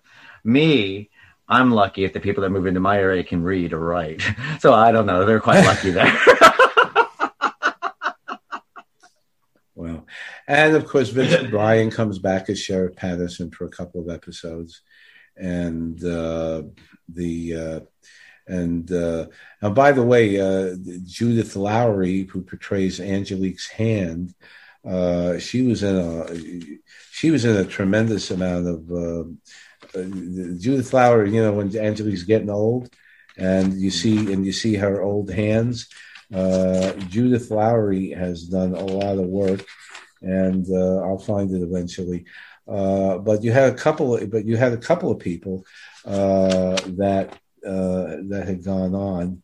But you guys say something while I'm looking it up. Go ahead, Keith. Well, the whole thing with the painting was Sam was supposed to make her look old, right? So that she would age, and that's when, oh God. He was really getting into like scraping it with that metal brush wheel, wasn't he? Yeah. And them going there, and so she could feel it, like sadomasochist. So I'm gonna scrape her face. Yeah. Oh yeah, this is good. They did make her look pretty old. She looked actually good. She did look like she's going off to get Snow White an apple, but she did have that. When she had the cowl over her head. Such a beautiful woman, that ugly. It was almost criminal. And then I like it when she kind of leaves. Sam goes blind. She comes back in, and he's like, can't find her while she's like picking up the white thing and going on. But this does prove that there's actually another artist at Collinsport who can actually fix that painting. There you go. Well, that's right. What was his Sam's name? not the only artist in Collinsport. There was one other guy. That's a trivia question that Tony mentioned, which you never see on the show. He just kind of mentioned them by name. Yeah, Judith Lowry, by the way, who did the hands, did Cold Turkey. She was on Phyllis, the Rhoda spinoff. She was on Jackie Gleason, Anderson Tapes, Trouble with Angels, Valley of the Dolls.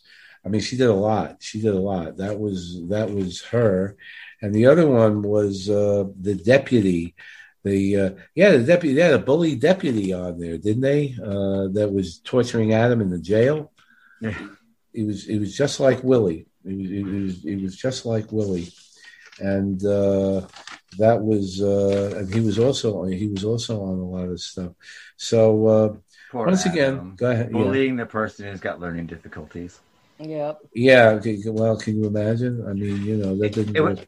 It was nice to see Elizabeth Stoddard come out and have her little 5 minutes there where she's questioning Willie and realizing that Willie can't lie with crap.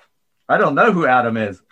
You know his name, Willie. I don't know who Adam is. You know him by name, Willie. Don't pull that with me. I like that. Yep. That made me smile, actually. It doesn't take much to outsmart Willie. No, he's not the brightest bulb in the pack, is he? No. Jonathan's nice voice blooper, Professor Strokes, is still remembered. I think he was foreshadowing the innkeeper Conrad Bain's future role. Different Strokes. One of the guys in the Dream Curse, one of the crew that was standing close to the... Yeah, you do see someone standing in the background at one point. Yeah. Don't you? I remember seeing that. Oh, that's it. That's right. Yeah. Now you'll see some of these hands moving. Yeah. Through a scene. I think it was in the forest. I don't know if I could ever get used to that green screen stuff, though. Dark Shadows. I guess I'm so spoiled. Chroma key. Well, that one where they're running out in the dark time, he's got, Barnabas is, looking for Adam while Adam's carrying Carolyn around. And at one point they got 2 moons. Yeah. I noticed that. That was like episode 504 or 503. It's like they're outside. Okay. You see the stars and there's like a moon here and a moon over to the left. It's like, okay, 2 moons. That's good. So I don't normally notice bloopers at all. They kind of wash over me. But yeah, I remember the one in the Dream Curse, and I remember why are there 2 light sources coming? There weren't as many as there were in the last block. I went crazy in the last block, but the ones they had this time, there weren't as many, but they were minor. But there were, of course, a few major ones. But in all in all, though, I mean. You got to take this for what it's worth. I think they kept Carolyn in the shack a little too long. Yeah. With Adam, it just got boring, and it did get this little approach tedium. Yeah. I have to sit there and say though, rewatching it this time, because I have to sit there and say, when it comes to this block and the block after this and the block after that, my memory of it is very tedious, but I actually enjoyed it this time watching it in this block. I wasn't as bad as I thought I remembered it to be. Yeah. So I was actually quite invested in it. I wasn't bored or anything like that. No, I wasn't but either. my memory of it is being very tedious and very boring. But I didn't find it this time around. I was much younger when I watched those, though, back then. I actually watched them. Well, I watched them when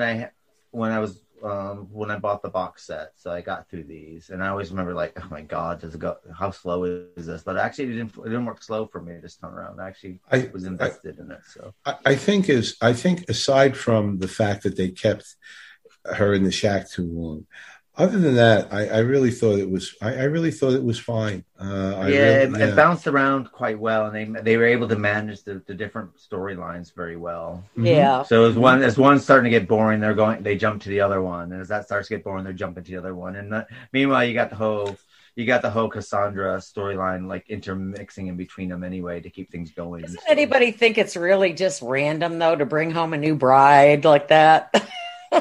Just I just met some. Yeah, they do seem to be able to accept things quite readily and easily. Very too readily and too easily. And once again, I don't want to get into too much in the future, but there's going to be a scene where a bride and groom are getting married, and the groom winds up on the wedding night digging up a grave. So that's not something you see every day. Instead of usually they're watching the football game, and that's why they're late to the wedding. But not why. but not digging up a grave. Yeah, that's it. Yeah, that's Dark Shadows. By the way, that deputy was Clifford Petlow, and so the abusive deputy. The abusive deputy, who was born in Ontario in 1928, and he only died. He was 89 when he died in 1919. Magnum Force, the original Hustler with Paul Newman, Blue Thunder, Dukes of Hazzard, Love and Bullets, Alice, Frisco Kid with Gene Wilder, Corvette Summer. Did a lot of stuff. So, once again, examples of people that got their start on Shadows as extras and went on to other. That fascinates me. Aside from the famous ones, you also have Susan Sullivan started out, and she's a good friend of Catherine Leigh Scott, and she started out as a stand-in for Josette in the original. And she ended up becoming the wife of David Banner. Oh yeah. Was she? No, Lara Parker was the wife. No, he was never. Was she become his wife? Oh, she was the scientist or something. He was a scientist in the first episode, but Lara Parker was David Banner's girlfriend who died, and I just found that out recently. I was shocked. So they both were in it. What's that? But So they were both in. Well, David Selby and Susan Sullivan were in Falcon Crest together, weren't they? Yeah, I think that was it. Yeah, I think that was it. Same. But yeah, I was shocked. You can't have one Dark Shadows actor without another one popping in at the same time. Oh boy, They come in pairs. Laura Parker seemed to have been in a number of first episodes. I mean, she was in the first episode of Kung Fu. It was a nice role for her because it was in the Old West. Race with the Devil with Loretta Swit. That's right, absolutely. But it's really amazing the way that. When we interviewed her, she wasn't too impressed with that movie, but that's one of my favorites. So I thought it was good. I liked it. Yeah, I like the ending of it. Any ending that has a down ending, I quite like. Absolutely. By the way, and so if Barnabas is the father, Julie is the mother to Adam, then Willie, I have in my notes, is the bully brother of Adam. And so you've got, so you have that dysfunctional family. At least one. Yeah, I mean, none of them were really quite adjusted. This is like massive dysfunction and on every level. It's like My Three Sons on acid when Fred McMurray married Beverly and they had Dodie. How about Family Affair? So you got Ernie and Dodie. Family Affair on drugs. Think of Uncle Bill and oh God, French. And French would have been a good Mr. Ben French. Stokes. And Buffy and Sissy. Buffy and Jody. Buffy, Sissy, and Jody. Yes. Jody, the redheaded stepchild. Yeah. Oh my God.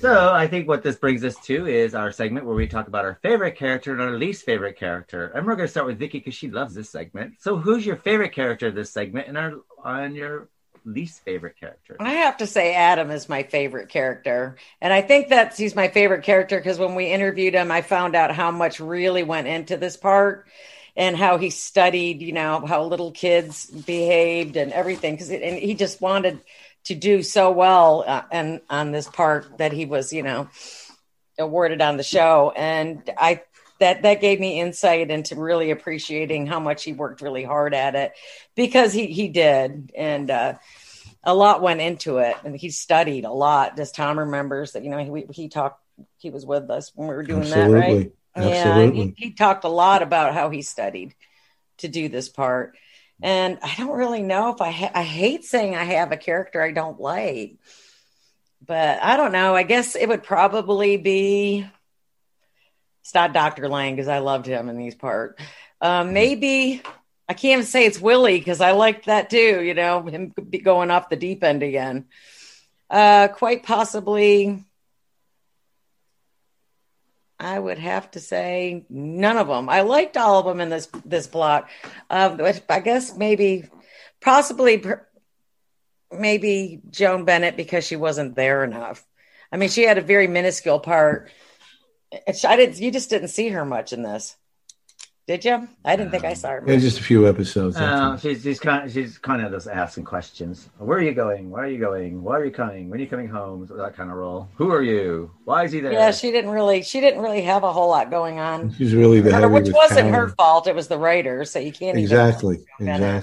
Yeah, they didn't give her much storyline, but maybe she was on holiday. But I thought it was a strong block pretty much for everybody that was in it. I mean, we didn't see too much of Joe. We didn't see much of nothing. A couple episodes.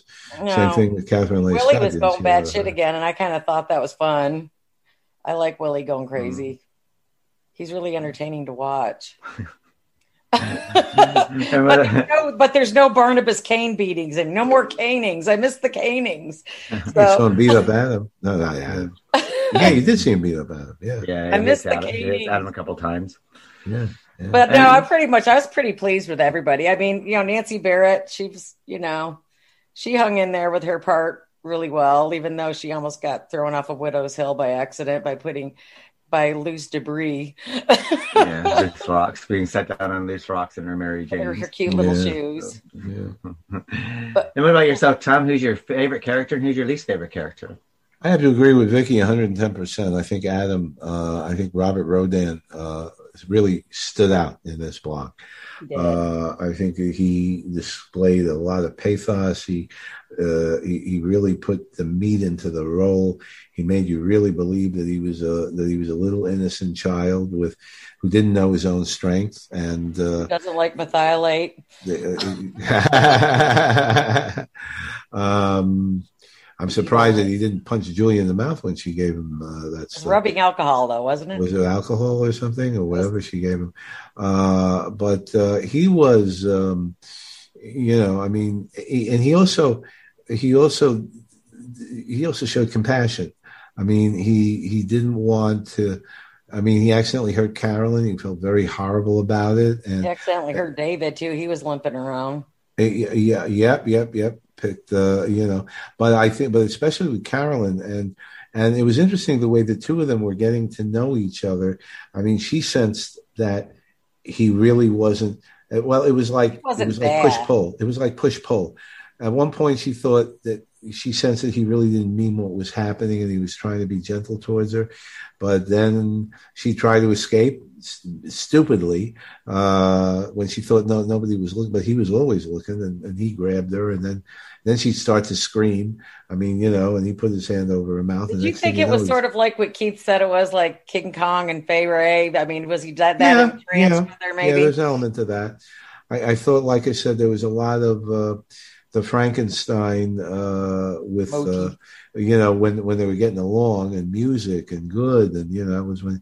But then there was that element. So him, honorable mention to Clarice Blackburn, who showed some nice empathy towards David, and basically did some good Mrs. Johnson acting, and also John Carlin for The Dream Curse. Two honorable mentions there. The only bad, they didn't give Jerry Lacey a lot to do. He was a fixture. It's kind of hard watching him be the mindless, he's that easy to control because he's so Humphrey Bogart, Well, he reminds me of Humphrey Bogart for some reason. I don't know why. It's the eyeliner. It was exactly because his Humphrey Bogart impersonation was one of his trademarks, and it got him into Play It Again, Sam, with Woody Allen. He played Humphrey Bogart's ghost in Play It Again, Sam, and that was probably one of his most famous roles. And but here, they just had him kissing. They had him kissing Cassandra, and while that was a nice smooch, that was about it. And the writers didn't give him anything to do in this block, so that would be my worst one. How about you, Keith? My favorite has to be, I'll go with Adam, Robert Rodin. I quite liked his performance in it. Yeah. And he kept me interested and kept me watching. Mm-hmm. My least favorite character is David. I'm sorry, but I just think when he went mute, it's kind of like doesn't go anywhere. It's like, he could have done, I don't know. I don't know if this director. Well, what were they supposed to do? Because he couldn't. Well, he could have mimed like I'm hungry or something. I don't know. I mean, we saw. Well, they sent him to the doctor, and the doctor couldn't figure out what was wrong with him. Yeah, but he's just kind of mute, sort of thing. But I'm saying that, so he just kind of sits there looking glum the whole time without. Does he forget that Angelique did that to him? I'm trying to remember. It's been a while since I watched that episode.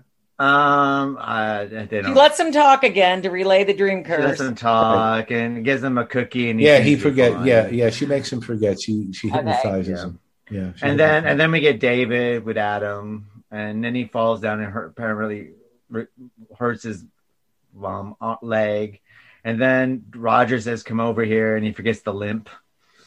And then he goes back and he does remember the limp. So it's like, are you, is your leg hurt or not?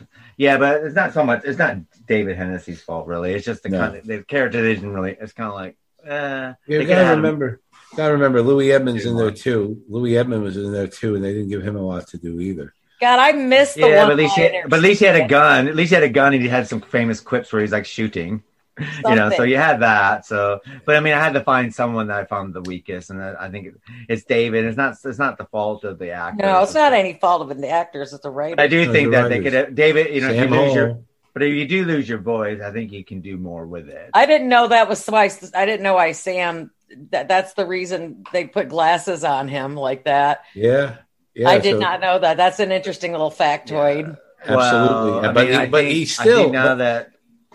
I don't want to say, but that's why they killed Later on, everybody, they're going to do something nasty to Sam Evans, and that was because David Ford, even with the glasses, was still screwing up. And that was it. I couldn't stop. Yeah, there was a lot of Dr. Lang dies from chewing on the scenery, and now they got David Ford or Sam coming in to chew on some scenery. So. Yeah, you'll be chewing on a lot of scenery, unfortunately. Poor Dr. Lang. He was a brilliant mad scientist. I enjoyed him. You'll hear his voiceover. But you'll hear his voiceover. Boy, that's true. Yeah, well, we did hear his voiceover at the end of 505, didn't we? When Jab Swan dives. Yeah, that was a nice ending to that block, don't you think? I have to say that gave us a really nice ending for this whole block as well, sort of thing. That was a nice ending. It's quite poetic, and we had the waves crashing, and they had the voiceover, and that was kind of cool. Yeah. Well, it was. They both live. Adam lives. No, it really was. I thought it was. I was impressed with that. Actually, that actually stayed with me. Actually, it's like, oh god, that was really good. Actually, it must have been on a Friday. So I bet you it was. I bet you. Yeah, it was probably cliffhanger Friday. Yeah, sounds like a Friday to kind of end. And so you get the impression that Adam threw himself off Widow's Hill, and no more Adam. Well. No, he's still around. You'll see. Never say never on Dark Shadows. That's right. No. Yeah. They'll resurrect somebody eventually, too.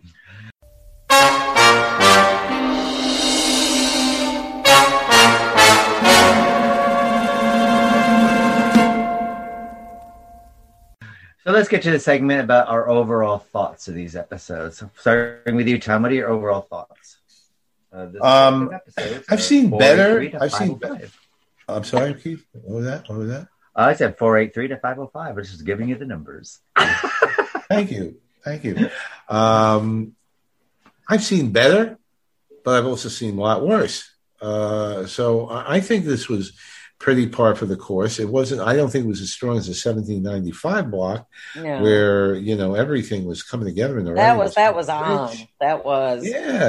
really on point. I think here, a few, a few weaknesses and so forth, but they are establishing now Cassandra is here to stay, right? No matter how much Barnabas is trying to get rid of her, and that was actually a very good idea to age the painting, and he never expected that she was going to. It was kind of stupid on Barnabas's part to think that she wasn't going to find out who did it. Very clever of Cassandra to approach Tony and ask him who in the Collins, since he was a Collins family lawyer, who in the Collins family did paintings for them. And luckily there were only 2. If there had been 10, I think she would have been dead by sunrise. But because there were only 2, and because she knew Maggie, it was very easy for her to grab Sam. And Barnabas never thought it would happen. Barnabas never thought she was going to find him, never thought she was going to make him blind. It was really very clever on Angelique's part. He had Barnabas with his pants down, so to speak. And now Barnabas has one more person to feel guilty about, having ruined Sam's life. But the bottom line is that it still maintains a certain level of interest that we've come to see, and it is way above the first year. When the most exciting thing happening was Liz's husband, and that wasn't too exciting. So we're doing good here. I really think so. I don't know. I thought it was always quite exciting whether who's going to date Burke, Victoria. Well, if you remember, though, when we were talking about it last year, we were talking about that. Whole block. When we were talking about it last year, it was taking 30 days to get an autopsy, and this is a lot better than all the time we had to wait for that. So I do think it's better. I do think, and a lot more good things are going to happen. This is even when it's not as good, it's still good if you can grasp that. I agree. And what about yourself, Vix? I think safely established that Barnabas is like the Prince of Darkness, and he doesn't do anything good for his friends by being around. Everybody ends up getting just destroyed by his presence. But I thought it was a pretty good block. I thought, I mean, a lot of it was tongue in cheek. I mean, I kind of chuckled at it because I kept thinking of, the mad scientist stuff and, and young Frankenstein, because that's what was going through my head through most of it. But I mean, it was, for back then, I mean, we're living in a different time in the 60s, clearly, late 60s, early 70s era. And so this was cool stuff for back then. I mean, you got to remember, kids were running home to watch and see what was going to happen. Sure. So I thought it was a pretty good block. I thought that Angelique, I root for her all the time. I don't like the black wig, but I root for Angelique because nothing, let's face it, Barnabas, kind of dicked her over. But she's really pissed. I mean, she's really taking it to the next level, but I mean, she's not going anywhere. That's for sure. She's got staying power. And I often wondered, okay, so is she like just naturally, what are those, embodied apparitions, or is she like a resurrect, or because she's a resurrect. Yeah, so she just comes back body and soul basically. Yep, and she's just she's just there, and she's just fun to watch. She's not only beautiful, but she's just a great actress, and I like seeing her. She's really coming of her own in these episodes, and they give her a lot of good stuff to work with, I think. So I think it's pretty fun still. One of the things in terms of alternate plot lines, which every once in a while they have the characters talking about, what if this had happened, what if that had happened. When Barnabas talks about how Adam is alive and he's alive, and when Barnabas is talking about that with Julia, and he says, what if Adam is now the vampire? And wouldn't that have been a fascinating concept if they pursued that? I know that would have been interesting because, I mean, if you figure like he's going to be his life force or whatever. A mentally challenged giant vampire? Well.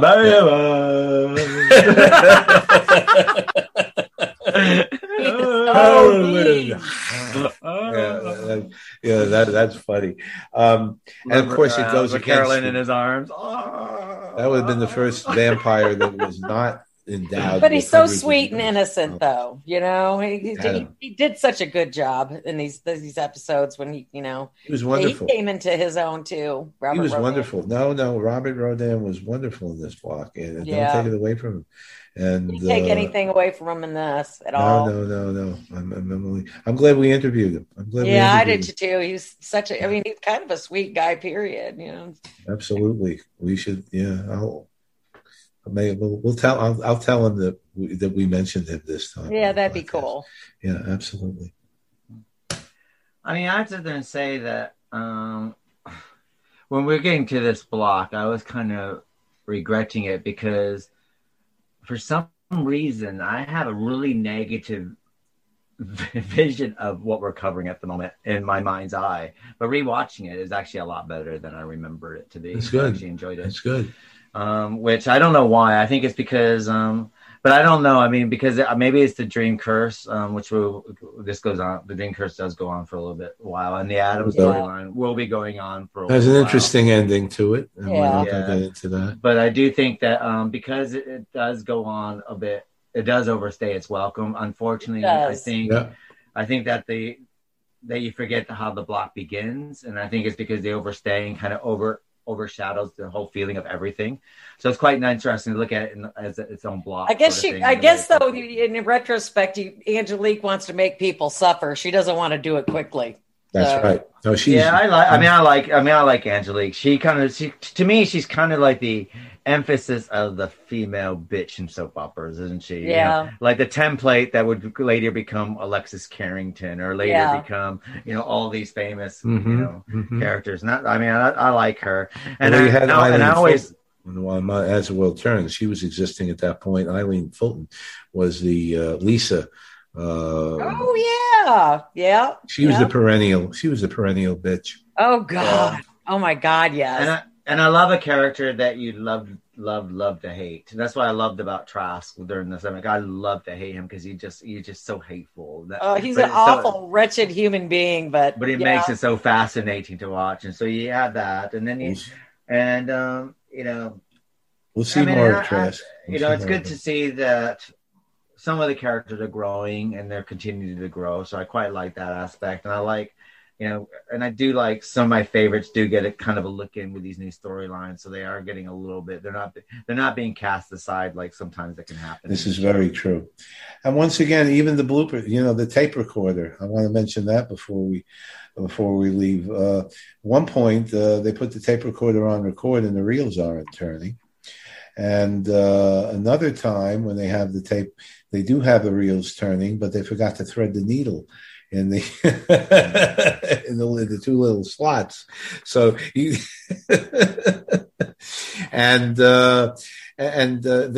there's a graph kind of thing that's when they're going around, when Julia hits all the switches and you see the Van de Graaff generator, and they didn't have a Van de Graaff, but they had the light, the electric, and so there's kind of like a graph. But there was only one problem. They have it in a few scenes, and they didn't put ink in the pen. So there's no ink. We don't know that until we finally see it when they put the ink in, and we see the ink going through the thing. So I mean, it's wonderful things like that. And of course, that's my favorite. Well, and then there's the ideas like, I hope Dr. Lang left some money left over to pay for that electric bill. I hope so. I certainly hope so.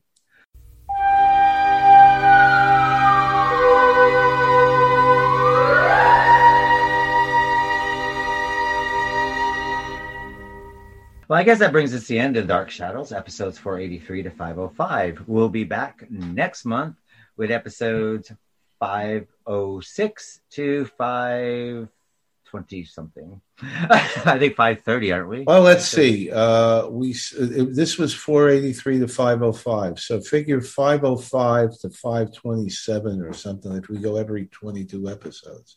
Yeah. Does that sound right? Yeah, sounds about right. So, and of course, if you do sign up to our newsletter at www.llpodcast.com, you'll know exactly what episodes we'll be covering. So make sure you sign up to our newsletter, and you can win yourself your own Dark Shadows Bewitched Literary License Podcast hoodie.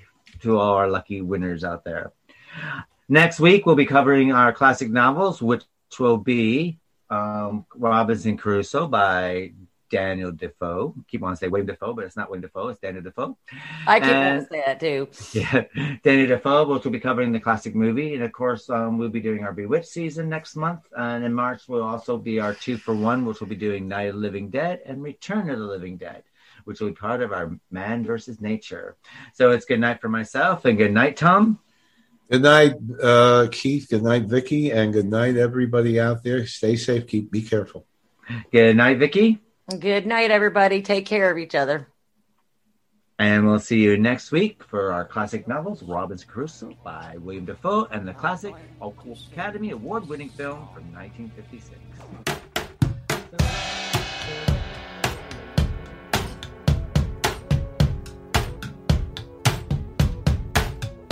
I don't know you from Adam, you could make my day. If you leave me a message, I'll give it away. 'Cause the most perfect strangers that you can talk to are the ones who pretend that you're not really you. With any attempts here to play Frankenstein, come with plenty of chances for changing your mind. When you're building your own creation, nothing's better than real, than a real imitation.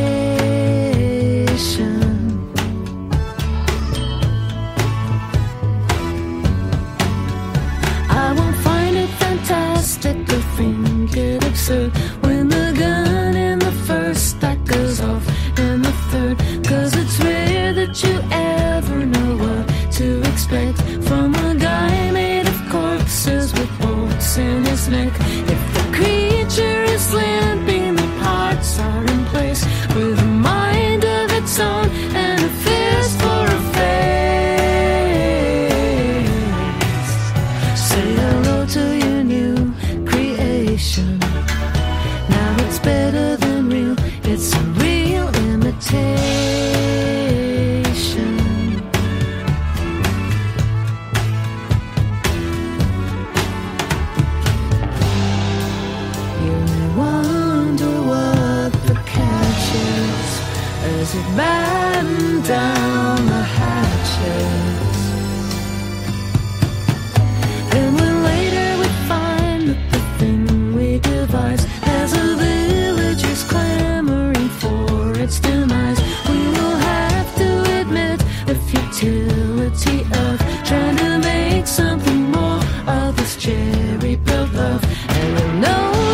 bears a resemblance to everything I imagined I wanted from you. But at least it's my own creation, and it's better than real. It's a real imitation.